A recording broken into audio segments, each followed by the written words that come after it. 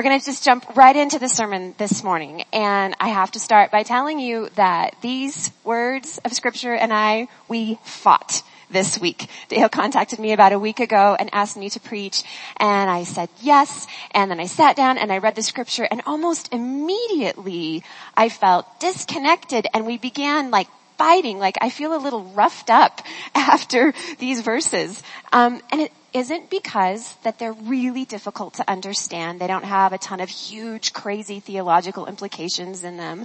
It isn't because it's a really lengthy passage of scripture. It's just 9 verses. It's not even a full round 10 verses. And I read them over and over. I studied them. I studied commentaries. I looked up Greek and Latin words, and I journaled about it. I spoke to my husband about it. But mostly, I sat at my desk and I'd type a few words, and then I'd get up and I'd pout and stalk around my house, and then I would just repeat that process over and over and over again. And there was one night where I was just beginning to feel honestly distraught. I wasn't connecting to these words, and I didn't know why, and I didn't know what I was going to come and tell you this morning, and that was really making me feel anxious, and I just couldn't find my way into this scripture. And so it's later in the evening, and I go downstairs into the basement. I'm just pacing back and forth, kind of hoping that maybe movement somehow will stir up some juices or thoughts or something in me, and I'm kind of pacing back and forth. I'm kind of crying a little bit. Like I said, I'm beginning to be distraught. For some reason, this sermon was difficult for me to come to and to write. And so finally I stop and I stare at a bookshelf that we have. And I'm hoping desperately that God will shine a light on a book, and it will provide inspiration for me, and I will be inspired, and I will know everything I'm supposed to say and think and feel about these words that He's included in His holy scripture. And so I'm in all of that mindset, and I've got my back to the room basically, and so I don't hear my daughter, my 12-year-old daughter, come down the stairs, down a hallway, and across a room. I don't hear any of that. And I don't hear her I don't hear her until she says, "Good night, Mom," which completely terrifies me. My memory is that it happened in short increments. I turn around to face her. I scream. I'm actually holding a book. I whack her on the arm. I think one time, she says 3 times. I whack her on the arm with a book, and then I stare at her, and I realize I've just hit her with the book, and I feel bad that I've hit her with the book. So then I grab her arm and I say, "What are you doing down here?" Mostly just because I'm terrified and I'm freaked out. And she says, "I just came down to tell you good night." And then we laugh, and I hugged her and kissed her and told her I was sorry that I hit her with the book. And because she's kind, she mostly is just making fun of me for responding in that way to the simple phrase, "Good night, Mom," as she should totally make fun of me for the rest of my life about this moment when her mother hit her with a book. But I share with you this very silly, silly story to share with you that it can be hard and difficult to bring ourselves to these holy words of scripture that we have. And it can be difficult knowing that sometimes you're in the position of having to stand up front and share that journey out loud with others. The title of the section of verses that Dale gave me to study is titled, "The Unbelief of the People." So it's not a very fun title. And the verses aren't so much fun either. And it's not that scripture always needs to be fun, because I don't believe that. But I do like it when there are birds or flowers or something in the scripture for me to study and really kind of dig my teeth into, because often, at least for me, that provides a new way into scripture for me, and it helps make the scripture come alive in a new way for me, or in a different way than it ever has before. And that wasn't happening for me with these particular verses. And I think part of the reason that these verses and I fought with each other, or probably more like I fought with them this week, is that being an unbeliever, which is what these verses seem to be all about, was one of the worst things that I used to think a person could be. Being raised in a Christian home, attending church every week, I personally don't ever remember not believing in Jesus. Belief in Jesus seemed as natural as breathing. It seemed as normal and as everyday as making your bed. And there's a lot of beauty in that. A lot of beauty in always having God as part of your life. But there's some shadow as well. There always is. There's always a paradox. It's both and. A little bit of beauty, a little bit of shadow. And part of my shadow with my Christian faith is this anxiety of not believing that has been a part of my faith for a very long time. Because see, when I was a little girl and a teenager and when I went to my Christian college, it was taught to me that it was of utmost importance to be a believer. Because it was a matter of eternal importance to be a believer. And so, because of that weight, I always worried that maybe I didn't believe enough, or I didn't believe quite right somehow or something, or maybe because sometimes I had some questions. Maybe that was a sign to me that I didn't believe somehow, or maybe because sometimes I was bored in church or something. I don't know, that maybe that meant something and it meant I didn't believe. And see, that was really disturbing to me because I wanted to believe. I wanted to believe all the time with all of myself. And verses like this, when they were read to me or when I read them or they were taught to me, they became part of my anxiety. They only exacerbated all of my worries that were already present in my crazy brain. I worried that, like the scripture says, maybe my heart was hardened. Maybe somehow I was one of those people that was unable to see Jesus and his signs, even though he was right there in front of me. And I know now that I wasn't the only kid or teenager or young adult that had these anxieties. My husband had similar thoughts in his Christian upbringing as well. And I now have many friends, male and female, of varying ages, who share these anxieties, especially if they grew up in the church. Now, that's a comfort to me as an adult in this moment, that I'm not the only one that felt those feelings and had those thoughts. But it still makes me ask the question, why were so many of us so anxious about believing enough, so scared about that? And I think it is exactly because of the importance and the weight that is placed on belief. It's weight that these 9 verses that we heard just a minute ago, that that feels like these 9 verses place also on belief. Believing. Belief. It really does seem like it's the most important thing, and especially to John, right, the author of the gospel, right? John does everything in his gospel in order to receive all of your belief about the light and life in this world through Jesus Christ. And John does this because he is so distressed that, as he writes in verse 37, although he, Jesus, had performed so many signs in their presence, they did not believe him. And John can't bear that. He cannot understand why or how a person could witness Jesus in the flesh, could see a miracle, and could still not believe. I think that's why John wrote his gospel. I think it's why John spent so much time carefully choosing words and stories with precision in order to curate his experience of the cosmic and incarnational Christ. And in John's gospel, we do get such lovely glimpses into Jesus.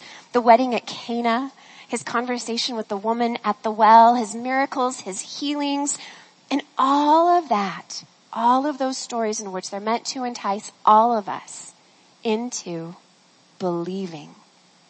And it isn't any wonder that the church took John's words to heart and followed his example and put belief as this number one priority, and that the church has for so many years pushed their effort into making sure that people have the opportunity to hear about Jesus and make the choice to believe in him. And it isn't that the church got it wrong, but it is that they didn't get it quite right either. And to show you what I mean, I need you to take a little trip with me. A trip back into history of 2 Greek words. Okay, for their road has been very, very long. And I feel certain that if we travel this road with them for a very short time, that it has the power to change our eyes, and we'll have a new way to read and see the world. And that has the power to change us at our core. And then that has the power to change the world.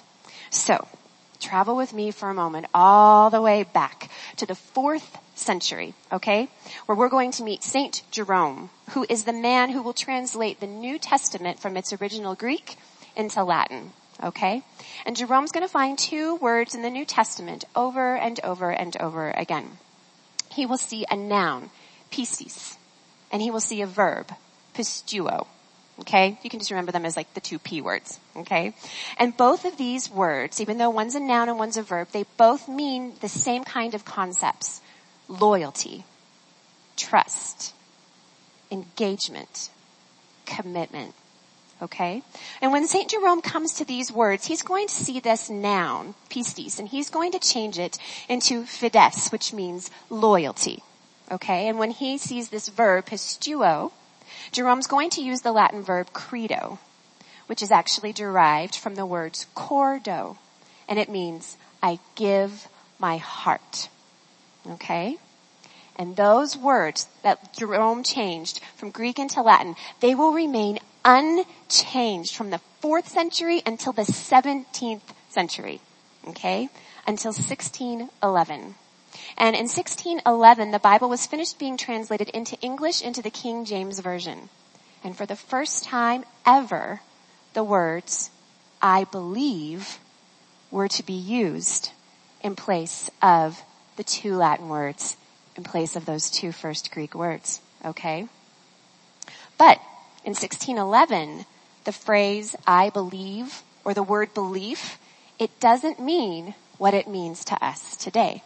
So we kind of have to zero in now, right, into 17th century Middle English language, okay? And we have to look at what the word beloved meant. And I'm making up that pronunciation because for the life of me, and Google wasn't a help, I could not figure out how to say this Middle English word. So if any of you know and are an expert in Middle English, please come find me and I will correct myself.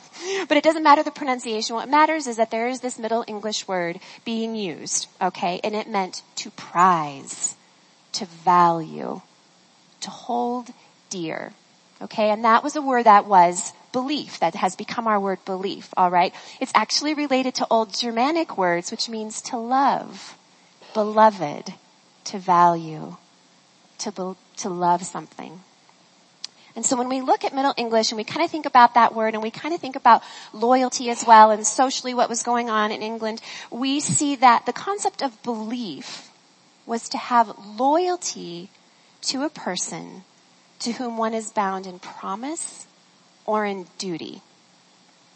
So, we've started with Greek concepts of loyalty, engagement, and commitment.